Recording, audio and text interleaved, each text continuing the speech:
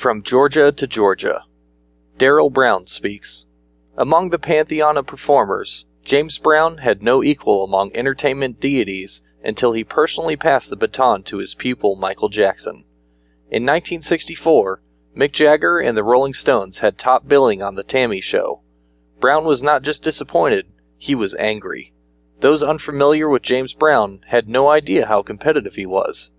Outwardly, Brown was relaxed, cool, and animated. Inwardly, he was angry, aggressive, and ready to attack. That night, Mick was good, James was sensational. Yet again, he felt he had something to prove. Self-doubt can be devastating, yet with Brown, it was ever present. Induction into the initial class of the Rock and Roll Hall of Fame should have removed all uncertainty. Truly brilliant performers are wired differently. He never fully understood that he was the one.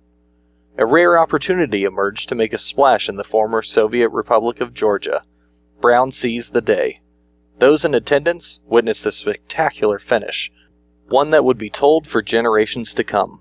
James always sent the audience home on his terms. He would pass away within months.